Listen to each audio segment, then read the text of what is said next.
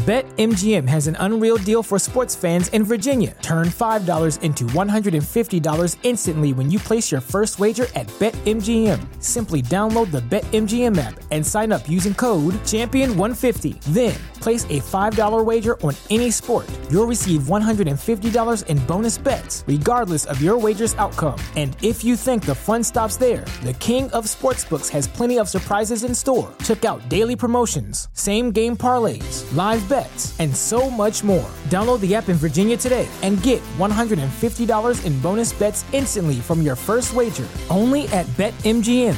BetMGM and GameSense remind you to play responsibly. See BetMGM.com for terms. 21 plus only. Virginia only. New customer offer. Subject to eligibility requirements. Rewards are non-withdrawable bonus bets that expire in 7 days. Please gamble responsibly. Gambling problem? Call 1-800-GAMBLER. Promotional offer not available in Washington, D.C. If you ask, what is your list of favorite things? I'm like, oh, well, in a list of ascending order of greatness, my friends, my family, Wheel of Goddamn Time.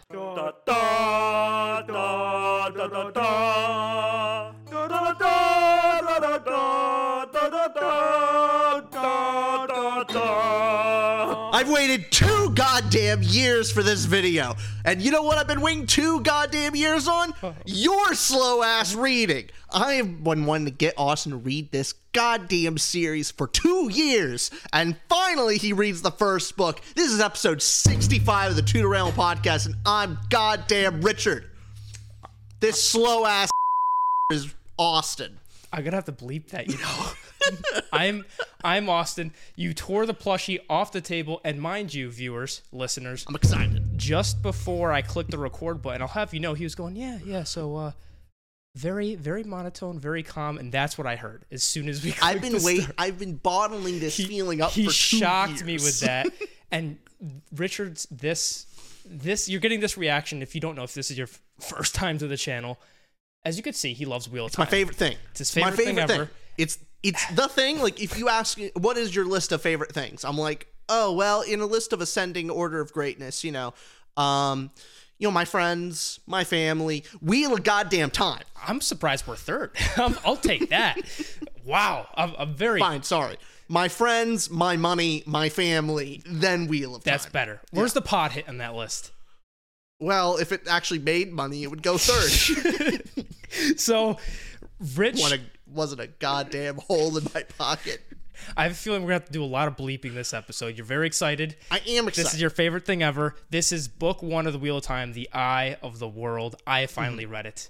And just so we can get this clear early on in the video, we've done these before. This is a spoiler-free for the first 10 to 15 minutes, and then we'll get into spoilers. But here's what's special. Richard has already read all the books. He's rereading them with me. I'm reading them for the first time. We're going to have a 14-long series. This is going to span I don't know how long with my slow ass. I have to bleep that, but that's, just to quote the man himself, it's probably going to take us a couple centuries before we get through this. I'm hoping that we do at least 1 book a month. We'll see if we keep to that. Yeah. Yeah, because it was 300,000 words. And it's a big book, but also while we're reading other stuff, so we fit it in there. Obviously, you're excited. This is going to be a start to a long journey. Everybody strap in. I'm going to start spoiler-free. Get into spoilers later. Is there anything you want to say and get out before we even talk about this book? Just what Wheel of Time means to you. What does Wheel of Time mean to you? I just want to get off the bat, despite the technical ratings of the very first book, the reason I'm so excited is not necessarily because of this very first book. It's the series as a whole. It is a series that is greater than the sum of its parts. And though I may have criticisms for it, in many ways, those imperfections make it better because it sticks in my head. And I don't even know if to call them imperfections. That's the thing. Everyone who loves the Wheel of Time can also list all of their complaints about it, and yet for some reason at the end of the day, it's still their favorite thing ever. It's a weird, magical thing about it. This series does some things that I don't think ever can be repeated. It does the chosen one trope, the best that it ever will be. It does world building second only to Tolkien, and I have not found anything else that comes close to world building and actualization of a world and cultures and history. It is a masterfully done series, and I'm enjoying it. I think more on the second read through. So, wow. Very excited. Well, that's good. We're going to look back at that clip too, 14 books later. The cool thing for us, hey, viewer, you're also here, but just so you know, this is for us. This is more for you, Rich, but it's very cool because at the end of this, you can look back to all of our reviews and see that's how I was thinking at the time. And so for you, it's going to be great because you can look at rereading it. You'll now read the series twice and have a video file of it. Mm-hmm. And then for me, I'll be able to see book by book. I have no spoilers, so I don't know what I'm getting into next book. It'll be a really fun thing to see back on how you thought. So I'm actually quite excited to see your reactions to things. And yeah. This is actually fun for when we first started this whole podcast. A big part of it was talking about, we could do a read-along series of Wheel of Time and have that archived for ourselves for years to come. And so it's a big deal for me. Yeah. But let's get right into it. Okay. So spoiler-free review. We're starting spoiler-free, of course. We will give you spoiler warning beforehand. Mm-hmm. And Rich, I'm going to give the mantle to you to spoiler-free this because, hey, I will jump in when need be. Okay. The Eye of the World starts off, it is a book series that takes a lot from, it is an homage to the Fellowship of the Ring. And Robert Jordan took that story and said, how would I do it differently? How would I think this whole prophecy and chosen one would actually work? If there's a prophecy of the chosen one who's supposed to save the world, would everyone accept that? Would everyone be behind it? Or would there be a lot of infighting and different factions, and would people be scared of just that fact of the world? So this is your standard farm boy story, creating a fellowship and going on a quest out into the world. And that's what you start off with. And by like book 2, book 3, it starts becoming into its own. A very unique series. And just to add on, this is obvious, this is why you didn't say it, but this is one of the most famous fantasy series ever. Mm-hmm. So it's like Lord of the Rings, then this. Pretty much if you're a fantasy fan, you've read especially these books. American. And modern fantasy, yeah. For American fantasy specifically, I think it is the biggest American fantasy series. Yep. And so if it's also has a new show, which I think we should make an episode on that too, where I should watch the show because now I can watch it. I've been staying away from spoilers because it's only on book 1, season 1, right? Mm-hmm. So we can watch that, maybe do a little episode on that as well. But as far as spoiler free goes, Farm Boy, it's your classic fantasy and the homage to Tolkien, as you said. Mm-hmm. Well said. Now, anything else with a spoiler free summary, or do you want to get right into rating and then we'll get into a long, lengthy discussion? I think we should get right into the rating. Okay. Spoiler free rating. What did you give The Eye of the World, book 1 of Wheel of Time? Out of 10. Stamp it. This will be here for a long time. All of this excitement, and I give the first book a 6.85. Okay. I actually did have to re-rate it, and it's unfortunate because I see a bunch of the seeds in here where I'm like, oh, this is paid off very well later. Yeah.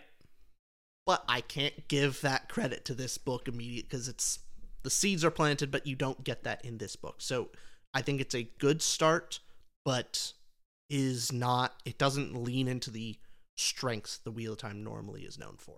Okay. So you said it perfectly at the beginning too, that the series isn't the sum of its parts. So you may think certain books aren't as good, but then when you look at it as the whole piece of it, it's just the best. Yeah. Okay. I'm very happy to hear that because I gave The Eye of the World 5 being average. Yeah. I went through each category. If you don't know how our category rating systems work, you'll see throughout this video, and we actually have a link in our description. I gave The Eye of the World a 4.4 out of 10. So we're gonna have a great discussion, I hope. Oh, Lord. And if there's one word I could say in the spoiler-free review for The Eye of the World, I want to say a couple things before we get into spoilers. So you're still here for spoiler-free. I want to say this one. I will read on. I'll read the rest of the books. Number 1, I'll read them because you love it so much. Mm-hmm. Number 2, I'll read it because we monetarily need this series to do well. Number 3, I think it can only go up from here for me personally. I think if I'm giving this in the 4 range, it can only get better.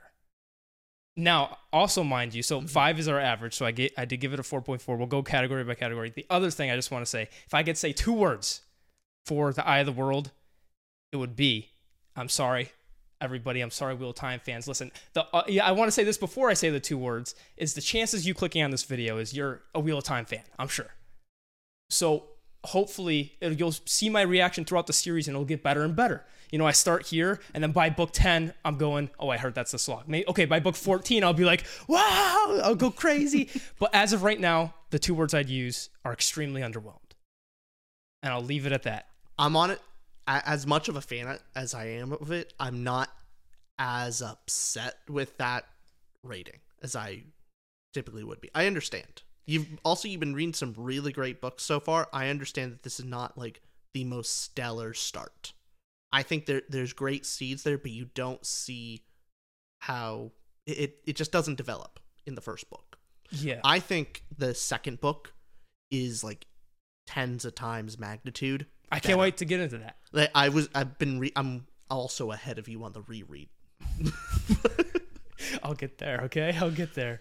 But that makes sense. Yeah. So with that, any further ado, you want to give a spoiler warning? Okay. Spoiler warning, don't continue if you haven't read. Go read it. Or if you don't care, I guess continue, but come on. Okay. The category system, what did you give emotional impact out of 10? I gave it a 6. 6 out of 10. Above average. Yeah. And I can see myself like right at, if I was, I'm thinking nostalgia and my memory is also giving it at least a point. Yeah. If I'm reading it for the first time, I'm probably giving it a 5. I feel more comfortable. So I gave it 3.5 for emotional impact. It's my lowest of the categories. I'll say that. Wow. So you really disliked the book. It was emotionally speaking, it was the lowest category. So it's it's active toward dislike for emotion. There's other stuff that raises it a bit, but what's interesting to me is you're an uber fan of this series, and even you're giving it in the 6 range, which kind of doesn't confirm it 100%. I'm sure some people love the book. It's a classic fantasy, and this holds dear to many people. But it confirms me, you giving it a 6, that my 4 range is like, okay, if I'm not a fanatic about the series, and I'm thinking it's just not my cup of tea, it's below average, I'm comfortable with that. Yeah, I understand. So you giving it the 6 or so, emotionally speaking, why is it a 6? Is it one of your lower ones in the series? Definitely. For sure? It's probably the lowest. Okay. Because this music's my ears. Here's the thing. What everyone calls the slog, I really don't consider it much of a slog.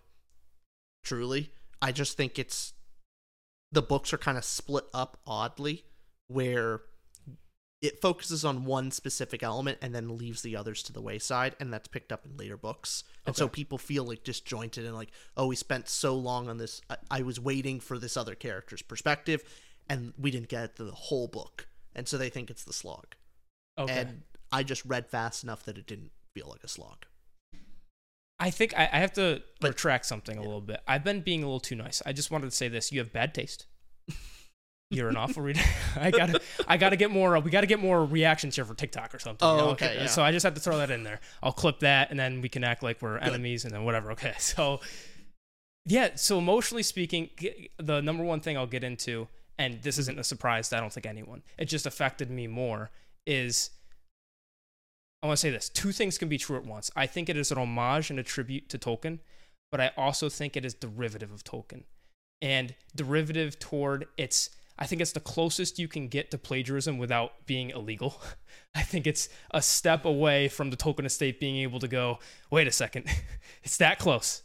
And if you don't mind, I have a list of things of the commonalities. I do disagree with you, mainly because it's very clear from Robert Jordan actually talking about it, and he actually did intend, I'm taking the Fellowship of the Ring and putting a twist on it. Yeah. I want to see how would this story play out if this factor of the world was different. His thing was that's his story. His which twist is on it, perfectly fair. Right. His twist on it was if the whole world, didn't believe the dark one's there. That if instead the twist on it is not everyone believes that it's the end of times. Well, mainly just a common occurrence with the Chosen One stories, everyone kind of like follows the hero. Like, oh, the hero has come back, and all right, we'll follow the hero to beat the enemy. And Robert Jordan kind of saw like that's probably not how it actually happened. So do you think with the Eye of the World, it's not very derivative of Tolkien? Derivative of the kind of this negative connotation? No, I think it's very clear homage. And sure, derivative would be, yeah, it's basically a copy, and he doesn't give credit, and he doesn't talk like, oh no, it's my completely original thing. It's like, no, you're just being derivative. Homage is clear, like he puts in very clear Easter eggs of like, yes, this is an homage to Tolkien.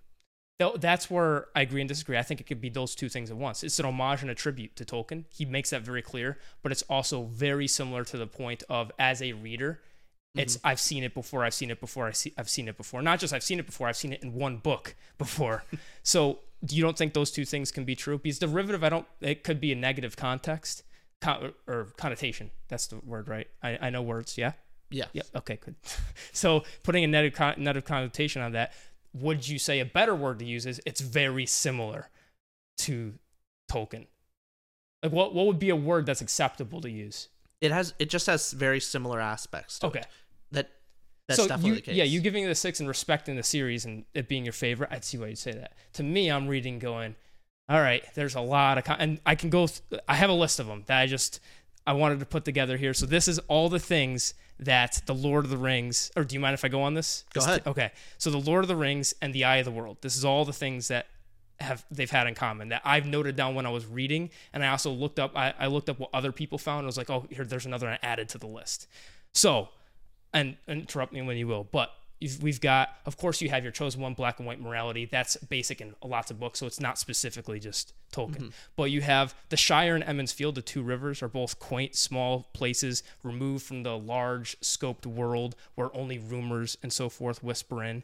You have this long-awaited village festival in the beginning of the book, like Bilbo's party or Beltane, dancing and celebration and whatnot. You have both our tobacco-producing homelands, the Shire, the two rivers, Emond's Field. Instead of pipeweed, it's tobacco. You have the Shire, Gandalf arrives with the news of the outside world. In Emond's Field, it's a Gleeman arrives with news from the outside world. You have, until one day, the Black Riders in the Fellowship, the Nazgul, but in this, it's the Fade, the Meadral, or the Black Riders, the Darkness and Shadow, threaten Emond's Field. You have this evil soldier race, the Trolls. In Lord of the Rings, you have the Trollocs here. Sure, Fellowship gets things from other places, but just keeping on this tangent here, you have the flying monster, the fell beasts, or like the Drakkar. You have the Fellowship. There were 9 in the Fellowship. In Wheel of Time, there's 8, but you have your king without crown, Lan, Aragorn. You have, your ranger warrior. You have Moraine, your wizard, like Gandalf. You even have, instead of Merry and Pippin, you have Matt and Perrin. Like the alliteration, I was like, okay, that's close. And you have this peculiar neighboring village. Instead of Bree, it's Taran Ferry. You have this ferry crossing in Chase and Buckleberry Ferry, just like Taran Ferry, I believe, right? Yep. And you have this great evil monster threatens the protagonist, and another member of the party, Gandalf, sacrifices himself. In this case, Tom sacrifices himself, and it's revealed he's alive later as well at the end of this book. And then there's the Cursed Ruins, Moria instead of Shadar Logoth. You have the Mountain of Evil instead of Mount Doom. It's Mount Doom with an H. I mean, that's very clear. And then you have... Say that again? So the Mountain of Evil, Mount Doom in Lord of the Rings. In Wheel of Time, it's Mount Doom, Doom with an H in it. And then you have the Wastelands of Evil, Mordor. This you have Shaiol Ghul, and then you have the Dark One, Sauron. This one you have another Dark One. That also, those are separate places. Oh, those are, which ones? Shaiol Ghul? No, so Shaiol Ghul is one place, and then the Wastelands are 2 separate places. No, I'm saying a wasteland of evil is Shaiol Ghul, right? Yes. Yeah, so the Mordor's a wasteland. But the Aiel Wastes are different. I thought that's what you're referencing. I was just saying wasteland in general. Okay. And then you even have the Eye of Sauron. This is literally called the Eye of the World. You have main characters end up encountering people who live in... I don't think that's much of a actual connection. I think he's making that connection with the Eye, I believe. I don't really think so. Okay, but then you have main characters end up encountering a race of people who live in groves and revere trees, and they're not as hasty as the other races, and you have the statues of the old king Arangoth, statues of River and Arianel. You have the larger historical context of both worlds, where there's different ages that I believe in this one, I don't know what age it is specifically on which Third Keel. age. So just like with Tolkien's, it's the third age as well. You also have, instead of Gollum, this is very similar. Instead of Gollum, you have Fane, who's been following them the whole time, has this split personality corrupted by the Dark One, and is the one that's been tracking them season of the end. And at one point, their above ground is blocked, and they're forced through a dark, dangerous underground place instead of the mines of Moria. It's the Ways, and that's just what I was able to find.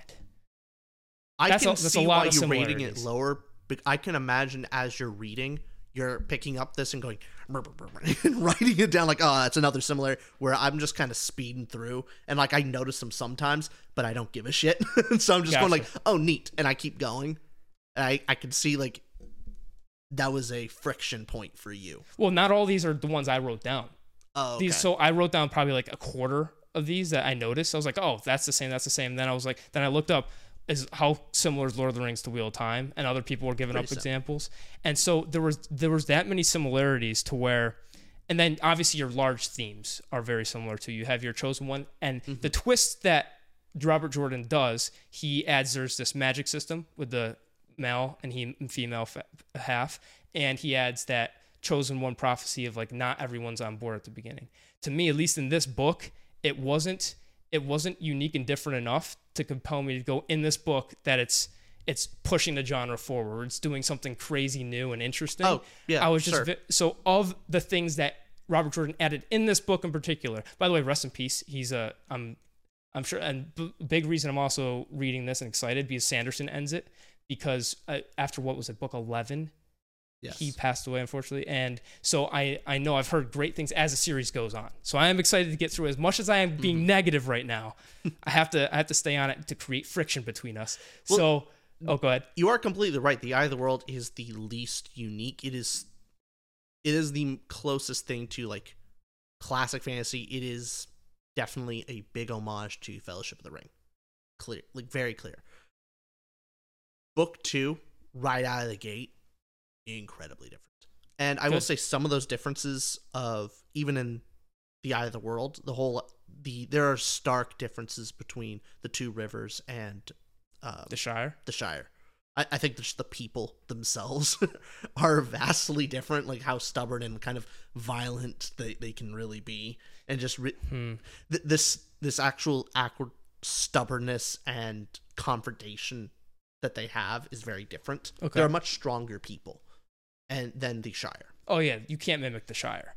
And not just that, I think it also speaks volumes, at least for me. Emond's Field, we spent a lot more time there than we did the Shire, and I feel a lot less attached to Emond's Field, at least for the amount of page time that was used before we. So hopefully in the future we do, but I didn't. That's actually I don't really consider this too much of a spoiler, really. Be very careful, please. I know. Please. A difference, a significant difference with Lord of the Rings and Wheel of Time is Lord of the Rings, you leave the Shire and then there's the scorching at the end. Yeah, that's it. Yeah. It's a place to leave and a place to come home. That's it. With Wheel of Time, you actually get time with the people there over time. Interesting. Okay. It is Emond's Field is actually a significant part of the story going forward too. It is not just a place to leave and go home. You know how this is a serious book review? Like, usually we try to banter back and forth. We're going, like, into this book. Yeah. This is like this. We have no time for jokes, guys. I'm sorry. This episode, we're actually interested in what each other have to say this time. Yeah. So I want to... It's so hard because I agree with you on all these points. It just is not a negative to me. That's the thing I've been seeing, right? It's people online. People will either say it's an homage and tribute, which I agree, and then people say it's derivative. I agree. So that when I'm looking at it, I'm going, of course he's inspired by Tolkien. It doesn't do enough different for me to go, okay, you were here's something that does something different. For example, what I'd say excels the genre. And this is a small example. We're going to be reviewing this very soon, but Red Rising, we won't go into Red Rising. But Red Rising has a very similar element to Hunger Games. Very similar. It has so I don't want to give anything else on the spoilers for that, but it's a dystopian novel with that. But it does so much different, which we can get into, that it's a completely different book, completely different culture. It's like, it's new. it uses its past foundation and creates something new and exciting and boom, and it's awesome. So with this, I just saw a lot of the old and not enough of the new to justify the length of this and what was put in. Of course, it's a great. It's you could tell a lot of effort, better than anything I could do. You know. Yeah. We'll get into it, but I think just writing style, I really enjoy his style and the prose and how it's written. It's very enjoyable for me to like go through. The dialogue is always just fun for me, but I want to actually get into characters right out of the gate. Okay, and nothing else with emotional impact? Do you want, because I said that I used the whole time talking about the commonality. So is there anything else on emotion? I feel positive about it, but I liked it while I was reading it, and I liked it especially more because I can see the seeds that will later flower. Okay. I noticed some things here that I didn't even remember and going, oh, damn, he was setting that up from the beginning. Yeah. Oh, wow. And so there's a bunch of that. And when even I'm remembering back to when I first started reading it, and I was, I think, more similar to you, where I'm like, it was okay. I'll read the second. I had nothing better to do. I will say, though, if you didn't highly recommend this, and I didn't know Sanderson ended it, just because Sanderson's my favorite writer, I don't think I'd continue.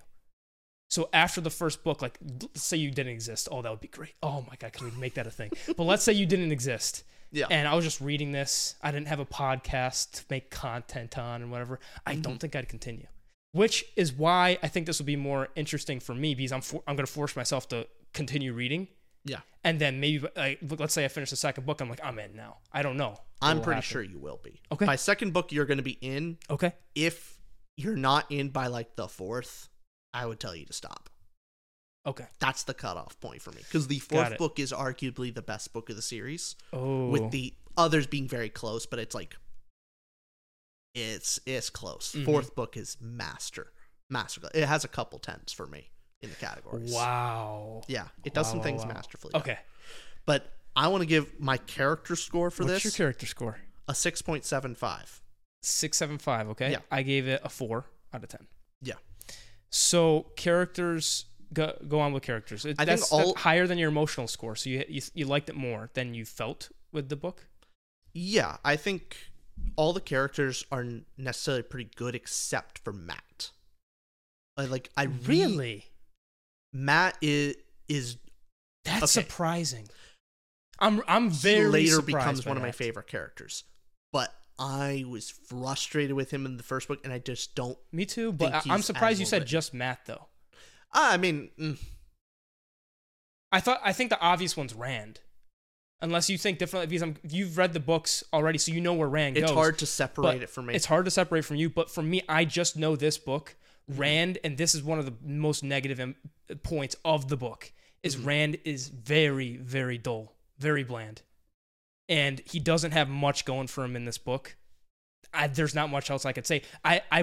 There's nothing really to critique other than there was nothing there to critique because he's just there. And he likes Egwene. Actually, the best points with Rand, I think, in the book were with Matt when they were pretending to be Gleeman. Oh, yeah, they're great. That was fun. And I was getting to know the characters, and it seemed like there was something going there. Oh, I thought you were yawning. I'm like, don't yawn during your Wheel of Time review. No. But it was a steez. Okay. But yeah, I really enjoyed all the points between Rand and Tom. Rand, Tom, Rand, and Matt. I like all that. But my favorite character of the Emmonsfield folk in book 1 is definitely Perrin. I can see that. I've just the quiet, patient, large guy. And just how much that he's the one character out of all the guys that like isn't pushed around as much by the women to like in a ridiculous degree. Like Egwene and Nynaeve are a little bossy. They could be annoying and very frustrating at times. And I liked how Perrin, like, sometimes he's pushed along and kind of manhandled a little bit, but there's occasionally where he's clearly thought about his position and people respect him for that. When he's made up his mind, Egwene actually listens to him. She doesn't listen to anybody. She will occasionally listen to Perrin. So Perrin's your favorite. I just liked how his character is done, but else okay. This only comes from the reread. Okay. But oh my god, I have so much sympathy for Moraine. Mm. Oh my god, I'm sitting there just going, oh, poor Moraine, these stupid farm children. God damn it. Has to deal with all of them, yeah. Because when I first read it, I'm on the Emmons Field folks side. I'm like, who is this Moraine? Who is she? Oh, And can we stay on that point? Oh yeah. Because I'm a first-time reader. Uh-huh. And that I found very confusing.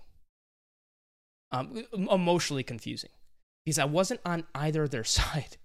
Because while I was reading, and tell me, go back to your first read of this, but as I was reading it, they were told at the beginning that Aes Sedai are untrustworthy. Yeah. And not to trust Moraine, not to do any of this, but they were forced to. They were forced out of Emmons Field, and they had to. They were put in this situation. But as they were forced into Moraine's company and going on this journey, it was like she was only doing good things and helping them. So I get maybe there's an ulterior motive, but I'm sitting there going, okay, they're not supposed to trust her, but clearly she's not killing them. Clearly it's not like... Clearly she's not a horrible... well, they all have different... they all distrust Aes Sedai for different reasons. And you find that... So... Do you find that all in this book, or did I miss that? No, it's in this book. So why does Nynaeve not like Moraine? Because she's an Aes yes. Sedai? No, because taking the kids away. Nope. Right?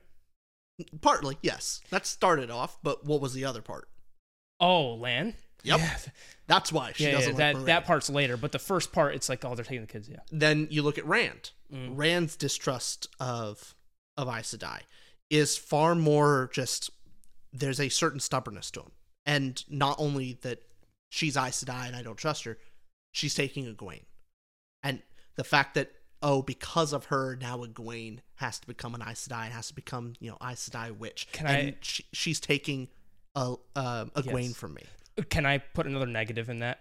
Because the reason why, again, going on, I'm more negative, I'm sorry, just on the whole thing. But the reason why I didn't like that as much is I loved the scene at the beginning where Egwene couldn't decide whether to braid her hair or not, so kind of covered it between Moraine and Nynaeve when they were both there, and that kind of dropped off into the book a bit, where I didn't feel that cool conflict I felt at the beginning, where I saw Egwene teetering and tottering between the two, where it didn't feel as important as it got further into the book for me. I think most of that is when she's out there, when she's just with Moraine, yeah, she's now leaning on like, hey, she's unbraided. And then Nynaeve comes back and now she's embarrassed and she's like, that's when she struggles. It's depending on who she's around and her perception. Yeah, I noticed it at the beginning and it didn't seem to increase in stakes as the story went on. It didn't lead to anything by the end. To be fair, that scene is cut out from the actual story. That's an additional scene. It's not actually in the book. Did I read a different version? Mm-hmm. This is like a longer version? Well, that Egwene scene in the beginning is cut from the main one. What? Yeah. Really? Mm-hmm. It wasn't in my copy. I'm talking about... I'm not talking about the very beginning of the book. Mm-hmm. I'm not talking about that. Which scene? I'm talking about the scene where Nynaeve first arrives. Nynaeve arrives and she's hiding her hair because she's like she wants to appease them both. She doesn't know, she's struggling. It's a conflict. Yeah. Like, good, that's good. And then after that, I was like, where'd that go? Mainly just Egwene picked a side. She kind of made a decision with Moraine. Yeah. Yeah, but I was like, she did. She made a decision. Also, beyond that, it's more. There's no real question anymore. I have to go. Mm-hmm. I'm going. And at that point, she does just. When did she decide? Basically, when Moraine, like, you'll die if you don't, and then Nynaeve actually accepts that. Okay. When Nynaeve no longer is like, okay, you're coming home, because that's when she's kind of more. Yeah, when she was just into. Okay, got it. But then Nynaeve's like, hey, I'm gonna come with you. Yeah. Then that conflict is kind of gone. Got it. She's going. The decision's made for her. Okay. I guess I perceived that by the end she was still going through it. I didn't know. Different conflicts come up. I think that specific conflict is gone. Okay. Because the decision's made for her. She has to leave. There's no going back to braiding her hair. Mm-hmm. She's going to Tar-Valon. Mm. So, but other problems come up. But getting into characters is each one of them dislikes or is distrustworthy of Suspicious, yeah. Aes Sedai for different reasons. And many of them don't make sense in complete logic, but they make sense to the character, and it's kind of more consistent with the character, even if it may be frustrating for readers. So Rand doesn't really like Aes Sedai mainly because of prejudice, and is hyper fixated on control. Like, the magic thing and all the history, like, sure, that's one thing, but the thing he's always fixated on is, what is she doing? She's going to try and control me. She's going to try and manipulate me without me knowing. I'm not going to dance to her tune. He does not like being manipulated and controlled. Then Matt is just fearful of the magic thing. He's like, get me out of this whole witchcraft and voodoo. I want out. No. Perrin is just generally cautious, but pretty quickly is the most logical of like, nah, Moraine's kind of on our side. We need to get back. Like, I'm cautious of her because she's a stranger, and yeah, there's negative connotations, sure. But I guess those conflicts didn't stick out or work for me because I never believed them. You didn't believe them? No, because I'm just looking at what I'm being shown, and I'm constantly just being shown, okay, obviously they're forced out of here, and Moraine's helping them get to this place. It's, you know what it is? It's just too classical as well with all the derivativeness of I don't expect it. He doesn't have me expecting it to go with a twist of like Moraine being evil. It's completely out the window of that being a possibility because of how basic the plot has been thus far. Maybe I could be proven wrong. Next book something happens like that, but there's nothing ever to give me a hint of these farm boys are like one of the suspicions is right. I'm like, no. So you read it on your first read and we're on the farm boy side. I was the complete opposite. Where I was well, not opposite if I was on Moraine's side. I was just very much on the okay, this is part of where I'm supposed to be suspicious, but I'm not. I was suspicious too, but that's not really what I was getting out of it, because I'm looking at these characters, and even though I disagree with them, I'm just seeing their perspective. But you said but the first time you read it, you were on their side and going like, suspicious of her. I was both. I was a bit suspicious of her. Like going, that's where I was different, because you read that and were looking at it going, oh, I'm on the farm boy side. Like, yeah, why be right? I'm sitting there going, I'm frustrated with Moraine, going like, why isn't she telling them the truth? Why isn't she being there's some stuff like, why is she keeping this stuff back? She's being a little weird. Like, yeah, she's clearly on their side, but for what reason? And there's something that she's keeping back, and it's stupid for her to do so. Why? And then the others, it's like, oh, you thought that? More just kind of being a bully over, kind of just being a bully over these young kids, and you're kind of going, why? In hindsight, I'm like, yeah, she should. She knows more. They need to listen to her. Stop asking so many questions, you goddamn idiot farm kids. But that's in hindsight for you. In hindsight. Jeez, okay. But then when reading, you kind of go, okay, they are acting unreasonably. Like they're clearly so sheltered and superstitious and all these things that it's clearly flaws. And so like I'm watching them kind of get over it. Sure. And seeing these characters make objectively poor decisions and understanding why they make poor decisions, but I'm okay with that. Okay, I'm surprised on your first read you thought that. For my first read, I didn't think that at all. I thought it was clear with how stupid Matt was. I mean, why tell these boys anything? And obviously it's such a massive world and there's a lot they're not supposed to know. It wasn't one of those I can't tell you yet tropes, which I hate. It didn't lean in toward that as much because it's like they just met and there's a lot of magic I don't understand. Mm-hmm. So there's a lot of bigger stuff I don't understand, and I'm sure I will eventually. But I was just like, yeah, of course. These guys have been idiots so far. I'm not. Why would I trust it? And plus, me not loving the farm boys, I should say, and Rand, I didn't care for him to know anyway. So I was never I was never going like the farm boys are right because Rand is bland. That's all I was thinking the whole time. But out of all the characters, who is your favorite? If you had to pick one. If I had to pick,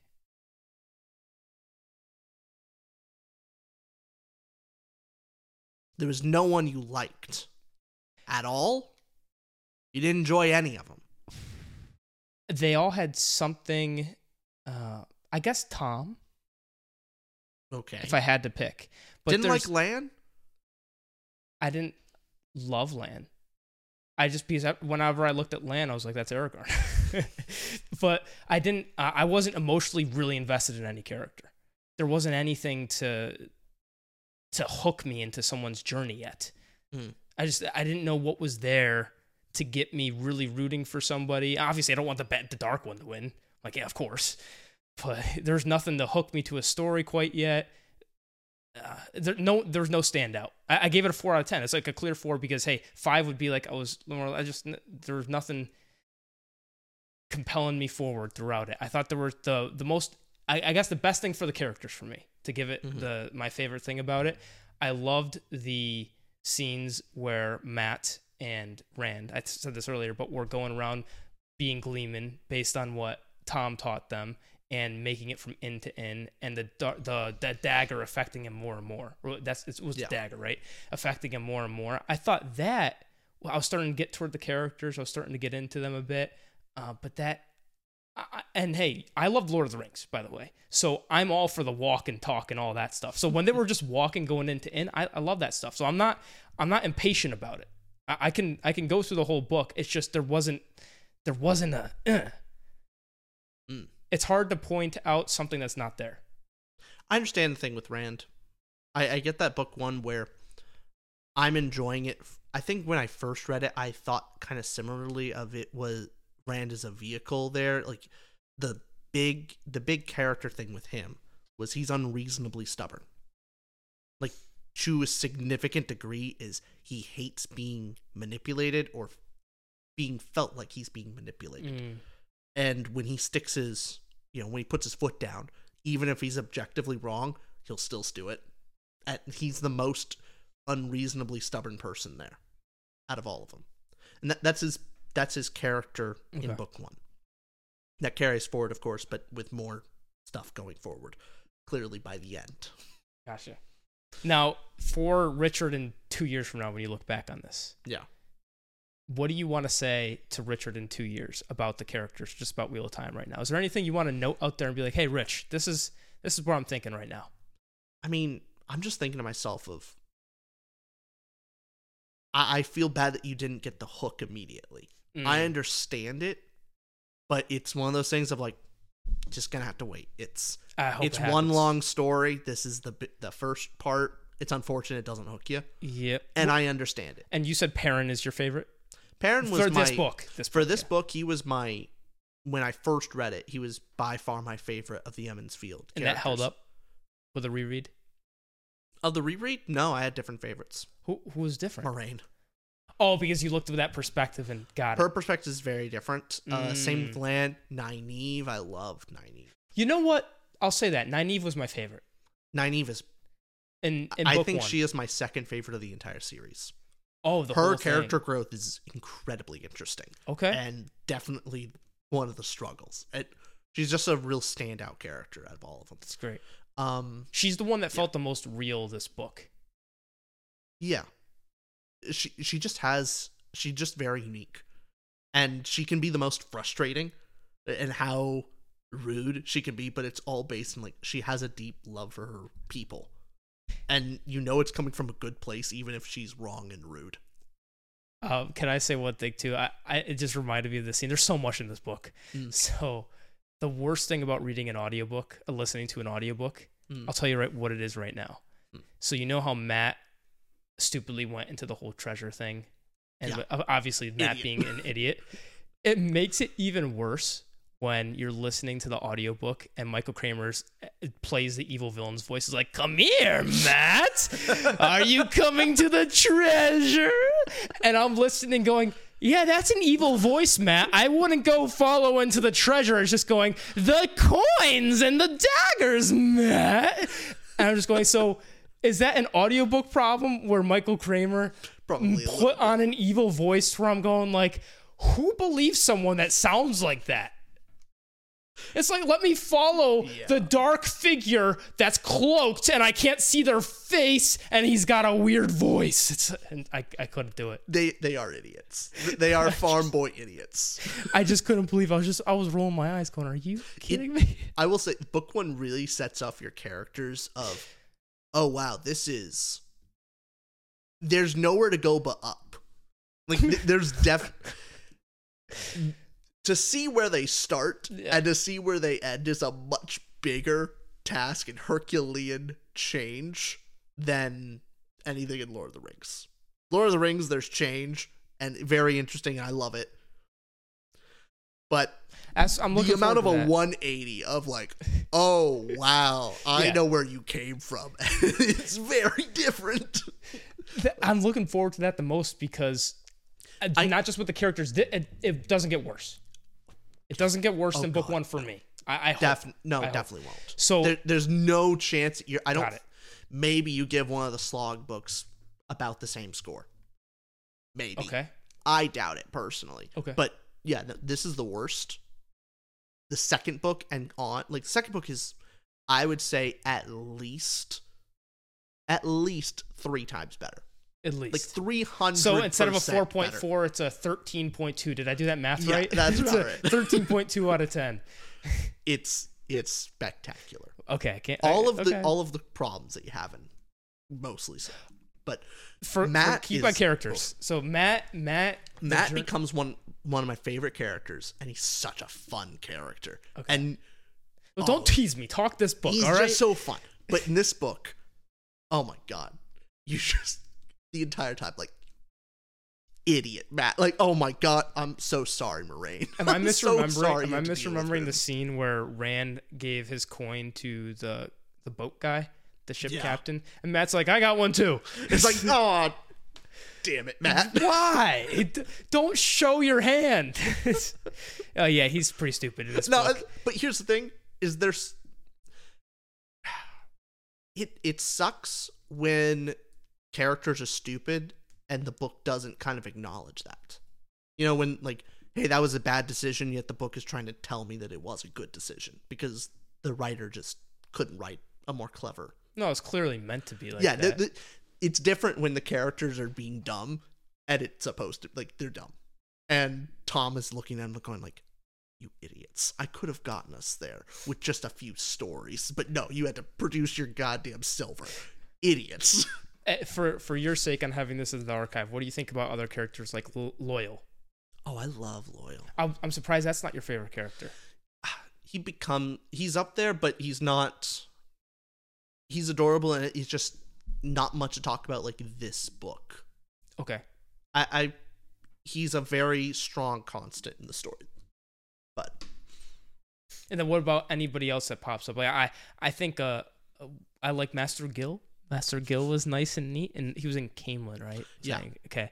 And then, yeah, as far as the main cast goes, what do you think about Egwene as well?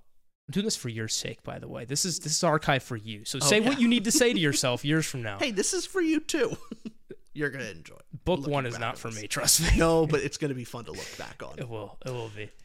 Egwene, of the Emmons Fielders, by the end, she's kind of like my least favorite of them all. I still like her character, but not as much as the rest. Like the least of the best, if you know what I mean. The least of the 4. Yeah. Okay. I don't dislike her. All right. And she definitely has some interesting stuff going in, but her, like the other boys, can sometimes be grating. Can sometimes be frustrating to read. But yeah. We good on characters? We're good on characters. Let's move on to plot. Okay, what'd you give plot out of 10?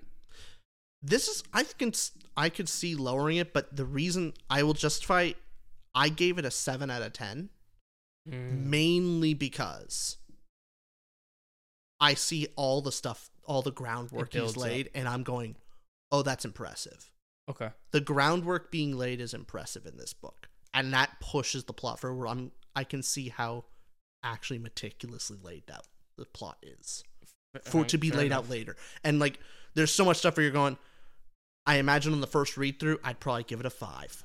I give it a 4, personally.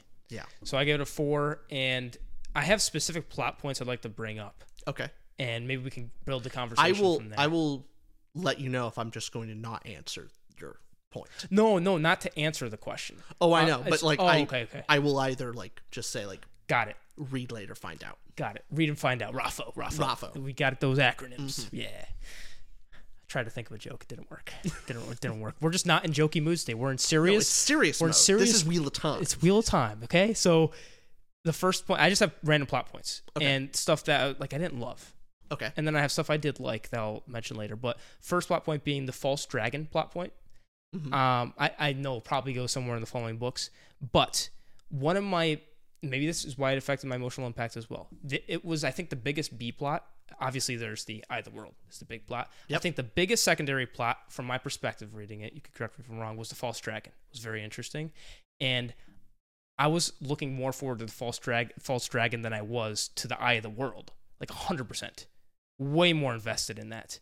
And the false dragon meeting was very underwhelming, where we saw his face for a little bit, and then it meandered into this very cliche princess and prince situation where he's climbing there. It happens to be the castle, and do you know why? Like, so I think I can spoil this because it's in this book. If it's in this I'm not book, spoiling anything. Go ahead. But more of an explanation of there are moments, this very specific moments in the first book where Rand does something very strange and very out of character and very weird. And it feels like a plot, like him climbing the tower, like climbing the castle wall.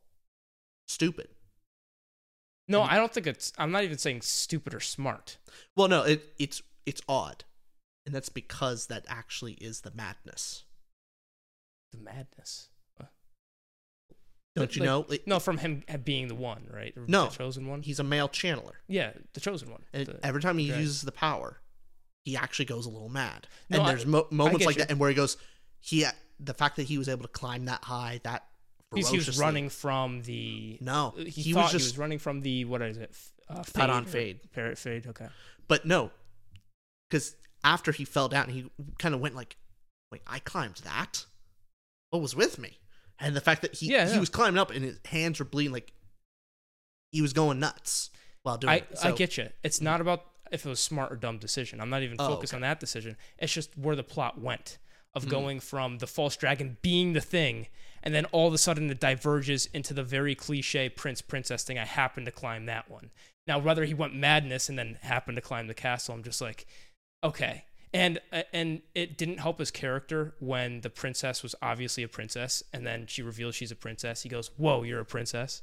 It was just very clear to me. Like the second introduction of her being stoic and demanding his authority, the way Robert Jordan wrote it, was just instantly princess. They were royalty, and then Rand was just dumb about it, and then figured out by the end. She could be just nobility.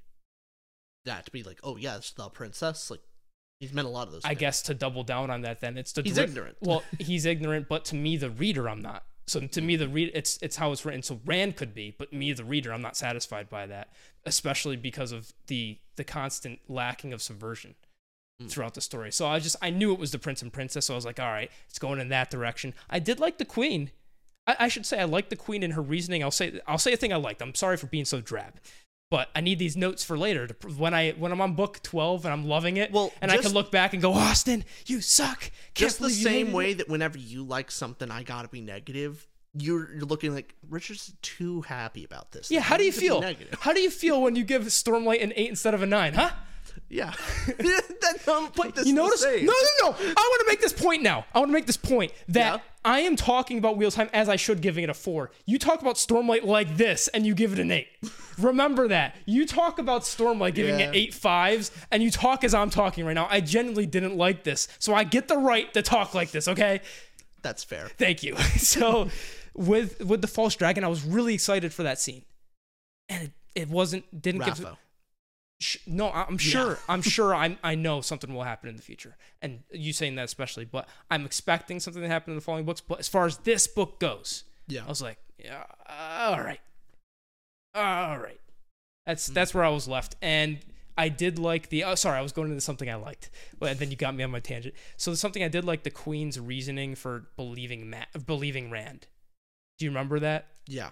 She had 3 points. I believe one of them was she was in a Mansfield once and heard the accent. He has the accent. And the second reason the Queen gave for believing Rand's story was no one would claim they're an Emmonsfielder that looks like that. Yeah. It's just stupid. That's a stupid lie. So I went, oh, that's a good point. And then I think her third reason was not listening to the voice in her head that was being suspicious, whatever. But Elida. Sorry? Elida. Her counselor. No. In her reasoning she was giving, the third one was like she's not listening to that voice in her head. I thought, or it was like, I forget the exact thing. I don't think it was about Elida, but yes, you're right. But she was giving the benefit of the. Yeah. There is no proof, and she can't. She's going to uphold. That was the great law. reasoning. Yeah, I was like, that makes sense. Mm-hmm. That really does. So I was satisfied with that. But on that whole point, do you have anything to say? Oh, don't spoil False Dragon, but do you see where I'm coming from with that scene and the payoff? I will say that the Eye of the World the ending is the worst part of the book for me. I didn't like the ending either. Yeah. Yeah, Let's talk about there, that. but it's not as like. That would be the biggest thing I would change if I think even Robert Jordan probably would. Really? Mainly because he wrote the first book with he had all these plans, but he had to end it in a way where if he didn't get picked up, he could stop there and like it would be okay-ish satisfying, but he didn't know how well it would do. So he ended it in a way where he could continue, but if it's not picked up and it's not published, then it can stop there. Okay. And I think he probably would have done things differently if he could just go forward with it. So, well, big point on the ending. That was my I'll skip the second point. Go right to ending. Mm-hmm. I was very underwhelmed by the ending. And you know what's strange? I expected this pod to go a different direction of like you liking it way more than no. You're very indifferent about it seems like. Yeah, mostly. I enjoyed it way more than you. Of course. Definitely. Of course. Even on my first read through, I think I enjoyed it more than you. I was kind of just with the ride. And gotcha. I was enjoying it for what it was. Actually, I think I read The Eye of the World and Wheel of Time before I read Lord of the Rings. You did, yeah. So it's kind of interesting. Oh, that might affect it too. I didn't have those direct connections right off the bat. Like, I could connect it to the movies, but I didn't have that. Like, I don't think I was actively thinking of the connection between Padon Fane and Gollum. And now that you say it, like, it's obvious. It's an obvious connection. I did not notice. That was one that bugged me the most, actually, out of all of them, because that continued throughout the story, whereas a lot of the things that were taken from attributed and also derivative, I'll keep saying those two things, of Tolkien, a lot of them were in the first half of the book. Like, the good chunk of them were. And then it started going in a different direction, but then the Thane part was still there consistent throughout the book. So I was like, I just couldn't get it out of my head. It wasn't. Anyways, you said it, so I won't beat it to death. Especially past that, it's very different going forward. I'm glad. Yeah, well, with the ending though, something I found very interesting was so you watched season 1 of Wheel of Time. Yeah. And one of the things you said is like they toyed around with who the dragon was. Yeah. A lot. As I was reading the book, obviously it's Rand from the beginning. Yeah, it's all his perspective. It's all his perspective, but constantly throughout the nightmares and the Dark One doesn't know who it is. We can assume it's Rand. Also, I knew enough about the pop culture of Wheel of Time to know it's Rand. I knew that much. Mm-hmm. But the book also doesn't tell you it's Rand until the very big reveal at the end. The last thing is Moraine going, the dragon has returned. And it's Rand. Like, that's the reveal. So for that ending to happen, and it's obvious since the beginning, and it's also toyed around with, we don't know, is it Perrin? Is it Matt? Is it Rand? I think the book kept that up. It kept that going throughout, and just what the payoff wasn't there. I wasn't surprised by it. It wasn't a satisfying ending because of that. To be fair, I think even when I was first reading it, I did not know he was the dragon going in. Like, because you knew something was off, like he's the main character, like he's being searched for, but it's not an immediate connection until the end. It makes sense by the end, but I was a bit more surprised than. Okay. I don't know. I wasn't completely surprised, but I wasn't totally like reading through the book going, oh yeah, Rand's the dragon. I was like, at best, I was like, oh, he can channel. Okay. That's as much as I remember on my first read through. Right. It's tough to think back to that first one. So yeah. But on the second read through, was your perspective any different? Oh, yeah, I guess so. Like I'm seeing the perspective. I know he's the dragon going through, and so I'm interested in seeing all the little clues laid about in the dreams, and I'm paying attention to all the little stuff. And there's a pretty big twist of like, I'm kind of laughing at some of the dream sequences, going like, oh, huh. And just some stuff later on of like, you kind of seeing the master plan at work. Okay. And the long game that the Dark One plays, and from all the way back then. And so that's kind of fun for me to read. That was, plot-wise, one of my favorite parts about the book, was the Dark One's constant threat and the dreams having actual consequences, like the rat spines being broke. So I liked those scenes. It caught another complaint about the book. It was a very consistent tone, which is not a bad thing to say. It's just it felt very on beat, and nothing wrong with being on beat. It's just that there wasn't enough diversion for me to be signaled like, all right, this is more important than that scene over there. It just all felt like, I mean, Jordan has such a huge world here. Everything he mentions is important. That's the problem. So for me, I'm sitting there as a reader going, all right, so Camelin and Tervalin are important, and everything else. So I was left in a place where, I mean, to compare this to Way of Kings, to Stormlight, for example. With Way of Kings, one complaint about, we'll get into world building, but even just plot-wise, it all takes place, there's Kharbranth and the Shattered Plains. So for me, like when I'm reading that story, I'm way more invested in a lot of it because I know that place is important. Like the Shattered Plains is where we are, Kharbranth is where we are, Alethkar is where we are. I got it. I'm here. Reshi could go screw itself right now. I don't know about Reshi, right? So it's there. Yeah. So with this, it's such a big, expansive thing that I didn't know what was super important. And I guess to compare it to Tolkien as well, with Fellowship even, going place to place, I even felt that I don't know how to explain how he did it differently, but each place was very explored in Tolkien's world. I mean, it's the best of the best. That when you go from the Shire, then to Bree, Prancing Pony, every place felt very real. I didn't feel that as much with Wheel of Time throughout this journey here. See, I would actually disagree with you on that one. Okay. There are certain places in in Middle Earth definitely feel really real. Yeah. The Shire being, I think, the best of it. Bree, I'm not exactly sure how, it's fine. I wouldn't say it's a standout, like, oh yeah, it feels so real. You know what stood out to me is like, he puts Butterbeer in there. Like, that's not in the movies, and I love Butterbeer. Oh, Butterbeer's in the movies. He's just a very small part of it. Yeah. That's where they meet Strider, right? Yep. And it just feels very I mean, I'm such a fanatic of Lord of the Rings. Like I guess it comes from me. Okay, you know what the difference might be as well? It's more confirmation bias of like, I've read Lord of the Rings, I've watched the movies, I've looked up the stuff, whereas this is my first read through. So of course, Bree is going to feel more real to me than even Camelin, because I don't know much about Camelin yet. Versus, after going through 13 books, like, so how Sanderson kind of structures, where he kind of like starts in a place and thoroughly explores that one place when you're there. Yeah. This is spread, like, you're introduced to a bunch of places and you will further explore them later, but you are jumping around all the time. Right. You're further exploring it over a longer time. You're touching the water on these places, and you're going to go in deep in all the places as well, but over the 14 books. It's not like the book one, it's all about Camelin, and then later you abandon it. No, it's a constant thing. Like, the fact that Emond's Field, it like, that's a unique thing that I just think, like, oh yeah, you're never gonna go back there.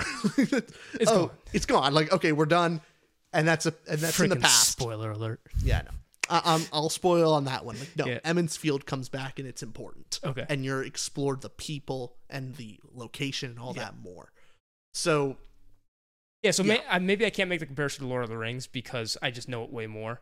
But I'll make the comparison with Stormlight and stay on that, where, just as you said, it's, you know, the Shattered Plains. Like, you got that down. You know your read-through. You got that. But whereas with this, it was hard for me to go, all right, this place is important, this place is important, because I'm sure they all are. So it's hard. Yeah, it's hard to grasp me in the plot and go like, this is the thing. That's fine. The main thing is it's hard to really judge the. Like, yeah, I can judge the first book more again negatively as a whole, but like as a whole series, it's different. I get it's you. structured a certain way, and it's hard to judge. Like, it's intended to be a certain way. It's hard to judge it when that's not how it was intended. Got it. You know, I mean, it's supposed to be spread out through a whole long series, so you're not supposed to know in depth about everything quite yet. What did you think about? You good with that plot point? Because Yeah, I got another list. Let's go into. Well, what did you think about the land? Oh, okay. You want this to be a long video or not? Okay, Doing this for you. So, what did you think about Lan and Wisdom? How that relationship unfolded. Here, the more interesting thing with them is you don't see, like, you see little inklings of it. Yeah. You see a little twinkle in her eye a little bit in both of them. And then later it's more like you kind of go away and then you kind of come back and it kind of all hits you at once. I think you don't really see them falling in love. That's not what you really see, but you see the slow development of like why they did. It's almost like you see the answer before the question. You see that you like, oh, they have fallen in love, and you go, why is it? And then you see through their interactions what they respect about each other, and like you go, oh, I see why Nynaeve fell in love with Lan. I have a question for you then. Mm-hmm. How do, like, let's say I was watching this channel. Yeah. How do I participate and get into like talking books with us? How does that happen?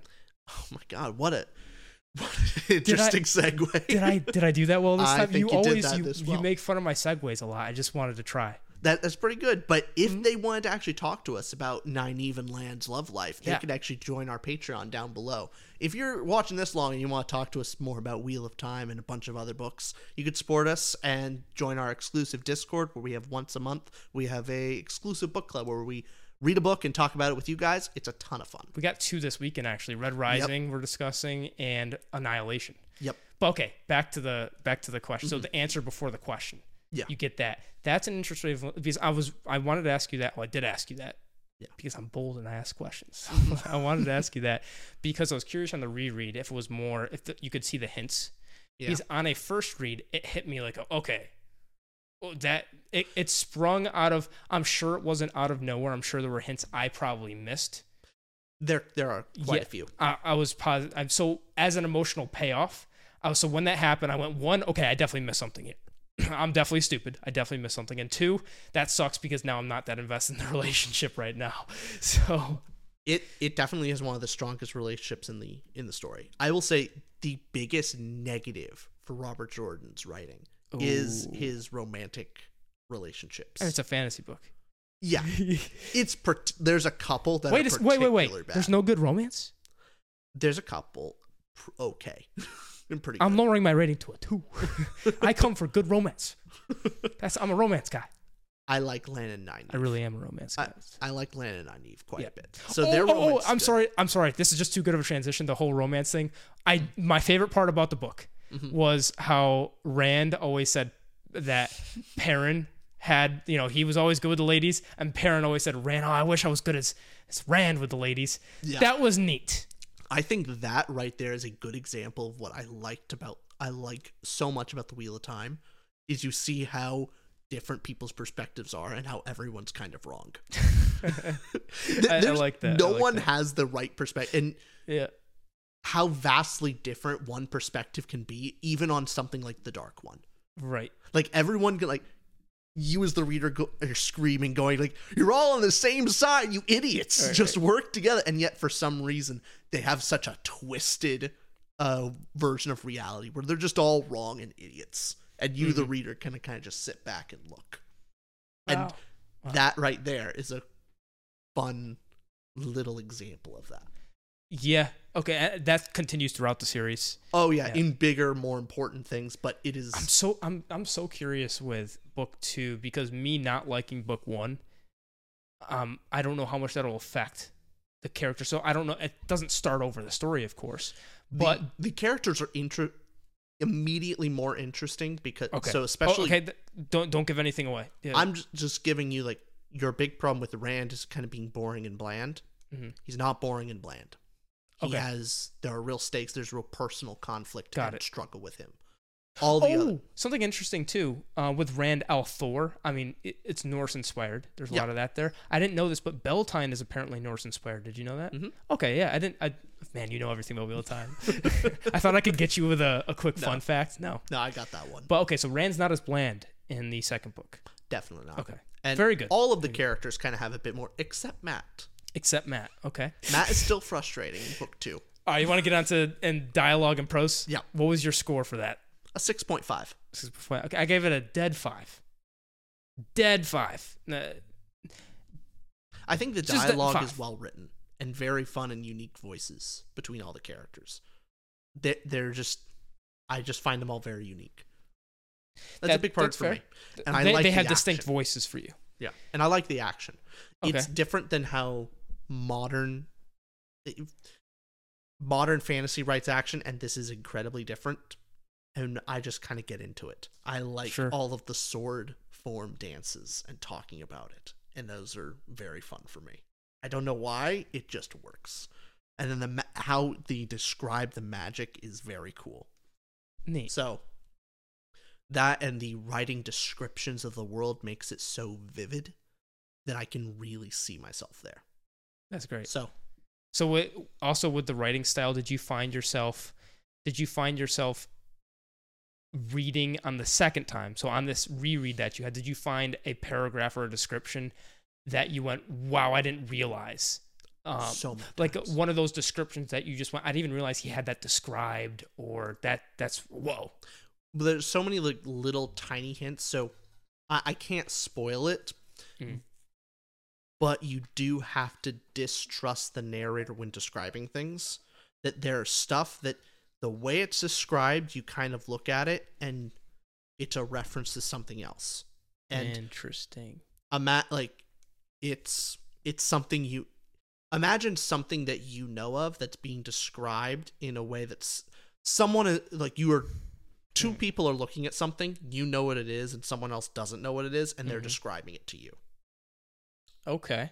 So there's plenty of those where you go, I can only catch it on the second read through, or if you're paying attention to the descriptions of the world.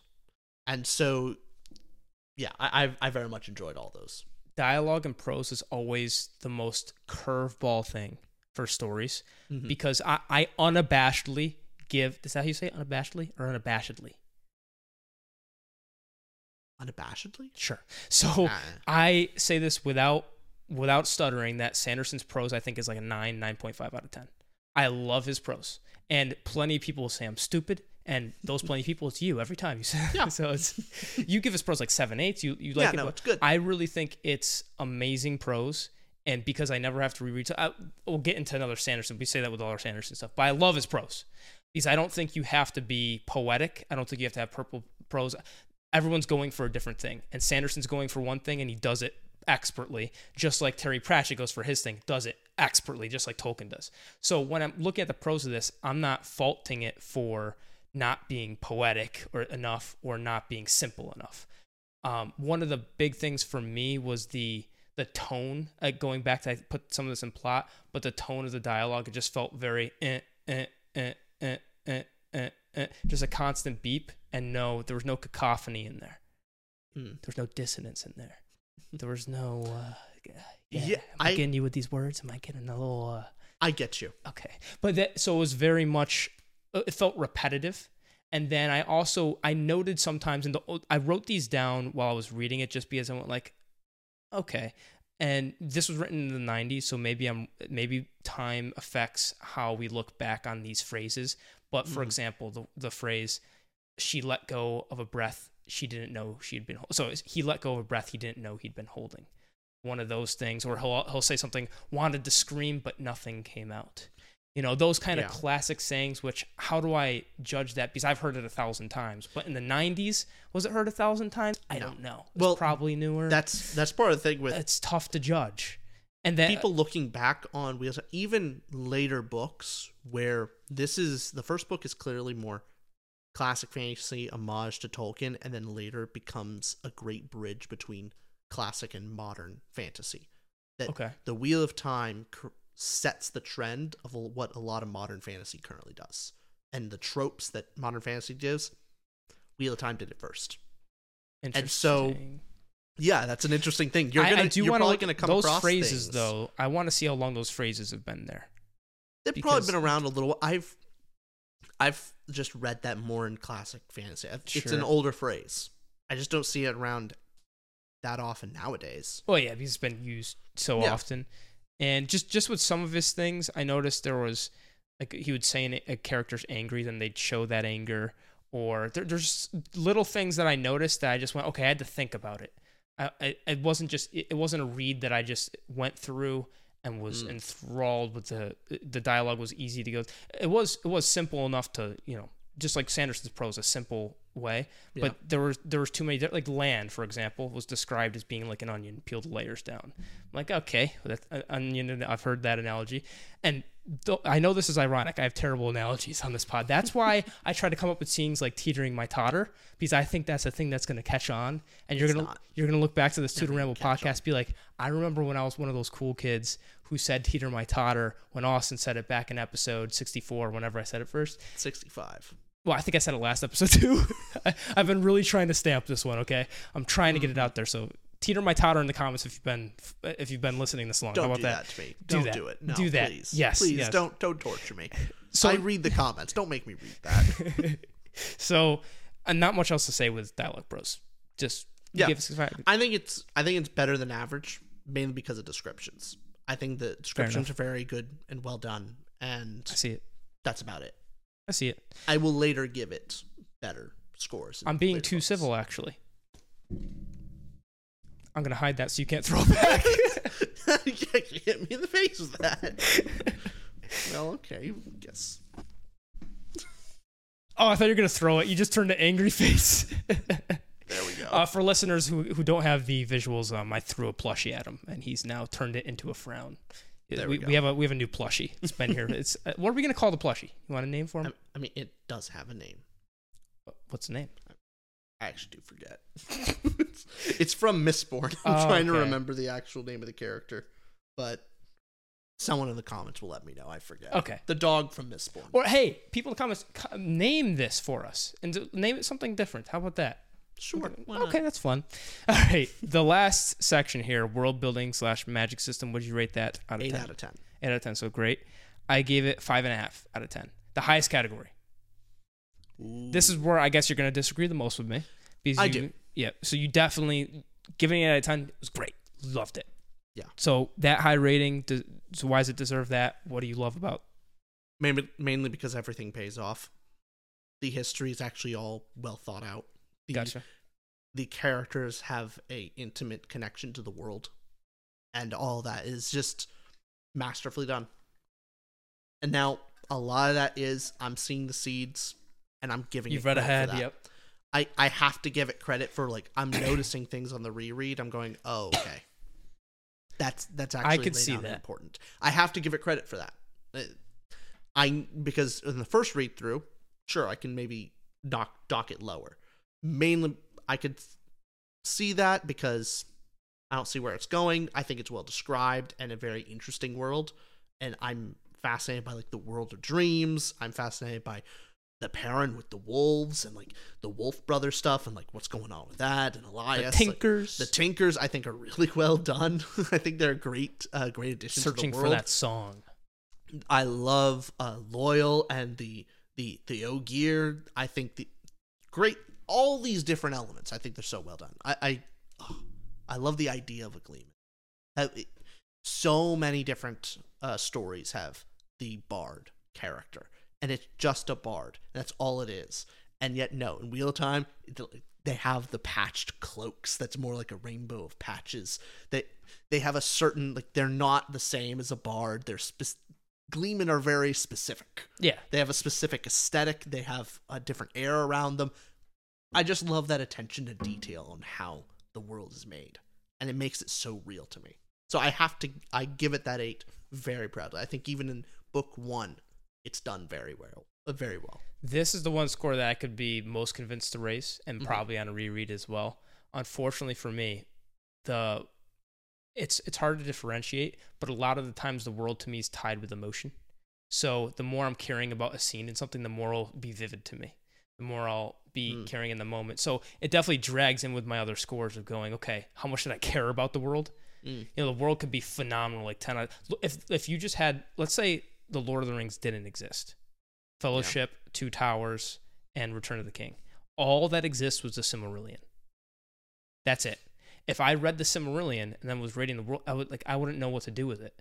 Because obviously it's the most in-depth world ever, but I don't care about characters in that world, because what characters are there to compel me to love the world? What plot is there to compel me?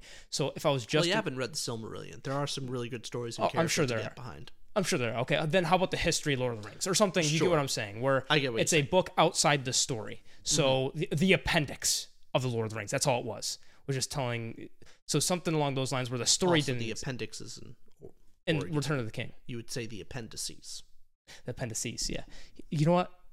I'm starting to not like you. Starting? Episode 65. Well, we've started off the video. I've been not liking you this whole video. So, but you get what I'm saying there with, if it was just world building, it's hard to rate like how much I love the world. So it definitely is affected by emotional impact, but why I don't give it higher, I do give it it's above a 5. We're critical on here. You'll see a lot of our ratings suck. I'm sorry, people. But with giving it the 5.5, it goes back to that plot detail of I couldn't focus on what was uber important in the story. We were in a lot of places, and I was like, okay, this or this. I was all over the place, so there's a lot of things. This is what I would say. Book 1, The Eye of the World. So not talking about the series, but Book 1, Eye of the World is very wide but not deep. Book 1. Yes. I'm sure it gets deep later on, but just there's a lot of stuff, and there were elements... with a caveat. Okay. The main thing is there is a lot of detail even on the surface level.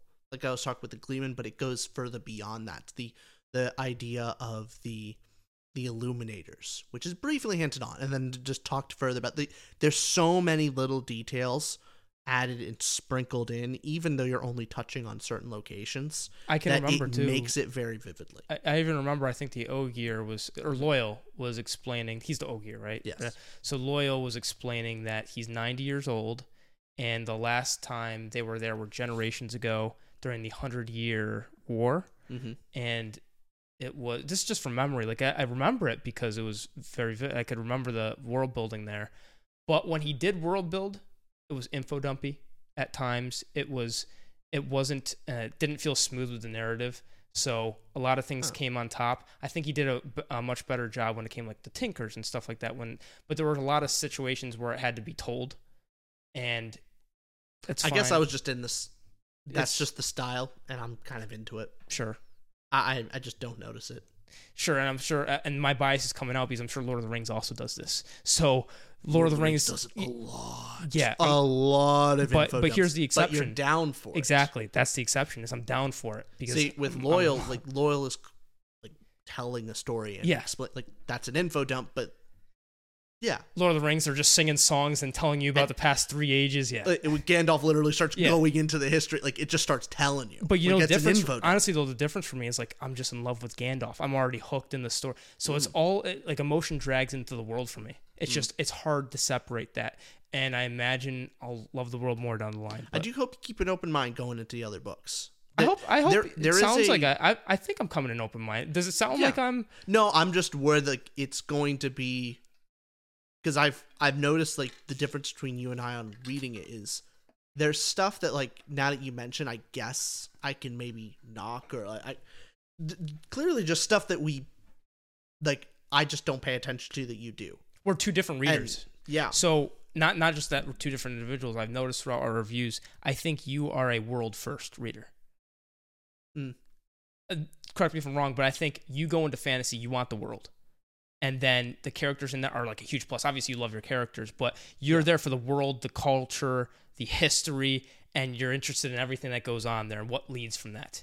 So you kind of look big to small. Yeah. I go into things, and correct me if I'm wrong with this, but every story I've ever read, I always go small to big with characters are the most important thing ever.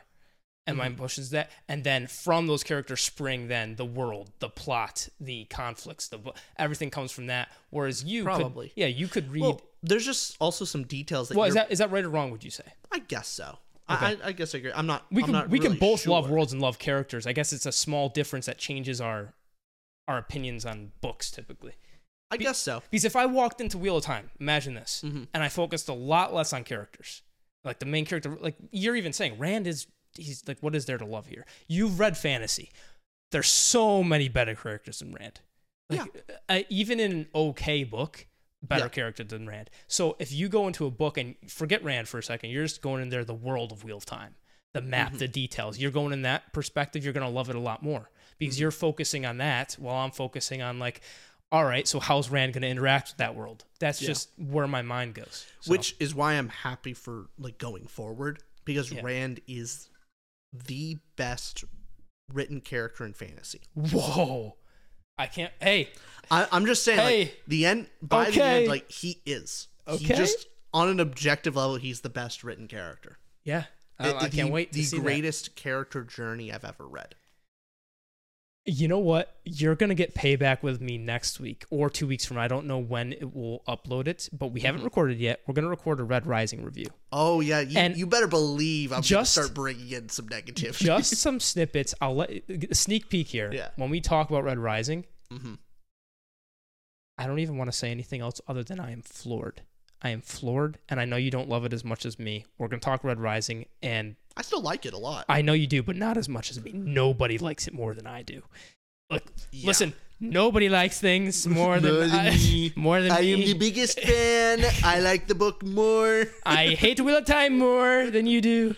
Yeah. We are terrible impersonators. So, all right, this has been another. I was going to say another Wheel of Time episode, but it was our first. So, our first. Let us know ever. how wrong Austin was in the comments below, and if you're looking forward to book 2, hopefully it'll come out in about a month. I will say this, a little snippet as well, to prep for this pod. So I wrote down all my thoughts. I also looked up a bunch of reviews, and I looked up a bunch of comments. And I was looking at I looked up bad reviews, good reviews. I went on Goodreads. I read the 1 stars, the 5 stars, everything to get an atmosphere for how this conversation usually goes. My actual thoughts are it's a 1, it's trash. I just, no. But I was looking at what the general consensus was, and I think you're in the spot of the consensus where if you're fans of the series, you read the 14 books, you look back on book 1, and it's like, it's great. It started my favorite series. This is awesome. Yeah. Who doesn't like this stuff? And then all the DNFers that stopped after book 1 or book 4 talk negatively about this, typically. So you being an hour and a half into this, most likely like the book. So definitely comment negatively on me and why I'm wrong. I do want to hear more positivity of the book in the comments to see what I missed and maybe some things because you weren't. Here's the thing: yeah. Fans of Wheel of Time are probably its biggest critics, and yet still are like fans of the Wheel of Time. It's unique. Yeah. Lord of the Rings fans will defend it. Like, no, it's flawless. It's perfect. Was that an attack on me? Yes. I'm one of those freaking weirdo nerds that the movies and books are literally 10 out of 10. If you say any flaw about either... I have quite a few, but I'm just saying. I've mentioned them several times, and I know you agree with Here's me, the thing. You know I do, but no, it has 0 flaws. I'm that guy. Wheel of Time, I can give the book a 6, and I can talk about all these different flaws to the series, and yet I will still proudly say it's my favorite book series ever. And it just is. And I don't know how to explain that. Like, when a lot of times when someone criticizes your favorite thing, you get defensive and you're angry that they don't see it the way you do. Yeah. Wheel of Time fans are like, oh yeah, no, that's awful. It's an awful part of it. It's still the best anyway. Well, I don't care. If I'm still negative after book 4, you might be, or book 14, you'll be like, Austin, yeah, I don't know. Like if you somehow say like book 2 is worse or about the same, I'll be like, no. That's where you're wrong. Like in book 2, objectively, it's better, right? Well, no, I'm listening to all your criticisms and going like, yeah, that's fixed in book 2. That's fixed in book 2. Yeah, that's fixed in book 2. I'm just going through all these things and going, yeah, like good, definitely. Even like your small thing of like, oh, we're not going deep enough into some of these locations. Then it does, yeah. Yeah, no, it does a much better balance of like doing more exploration, but then also a significant part is just diving deep into another place. Great. So. What's one phrase or thing you'd want to leave it off with of your Wheel of Time, book 1, Eye of the World thoughts? The seeds have been planted, and we will watch them grow. Neat. Okay. Oh, I didn't even say this. This is the last thing I wanted to say. I'm trying to sign off. I know, man. but listen, just give it a second. Give it some time. Yeah. Okay. I wanted to say, can't believe I didn't mention this, but the wheel weaves as the wheel wills. The wheel weaves as the wheel wills. And you know what's hilarious about that saying? Every time I heard it, it's like your uncle just saying, "It is what it is." It is the Wheel of Time equivalent. Of Wait, is that what people is. say in the fandom? Yeah. Oh, okay. That's effectively what it is. Like, I didn't read that in the fandom yet. I haven't. Well, okay, go ahead. Yeah. Oh no, it's an effectively all that basically says is like, fate is what it is. Right. Like, oh, I can't believe you didn't mention this. I do like how the wheel, so you can change small things, but the overarching thing you can't. Oh, I like how the wheel works. Time itself works. Yeah, I can't believe we didn't get into it. I'm curious to see what that goes much forward. Robert like you said, Jordan the seeds are planted, is a genius to actually build in plot armor into its magic and world building. Because that's effectively what it is. Yeah. Like, fate is literally forcing things to, like, the world and time itself is literally forcing things to align and going like, no main character, come back here. You're doing this thing whether you like it or not. Man. Okay. Do you want to sign us off? All right. Yeah, let's go off. Bye, y'all. One more thing, everybody. I really wanted to say this.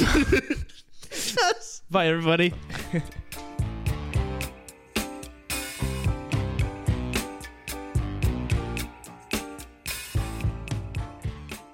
BetMGM has an unreal deal for sports fans in Virginia. Turn $5 into $150 instantly when you place your first wager at BetMGM. Simply download the BetMGM app and sign up using code Champion150. Then, place a $5 wager on any sport. You'll receive $150 in bonus bets, regardless of your wager's outcome. And if you think the fun stops there, the king of sportsbooks has plenty of surprises in store. Check out daily promotions, same-game parlays, live bets, and so much more. Download the app in Virginia today and get $150 in bonus bets instantly from your first wager. Only at BetMGM.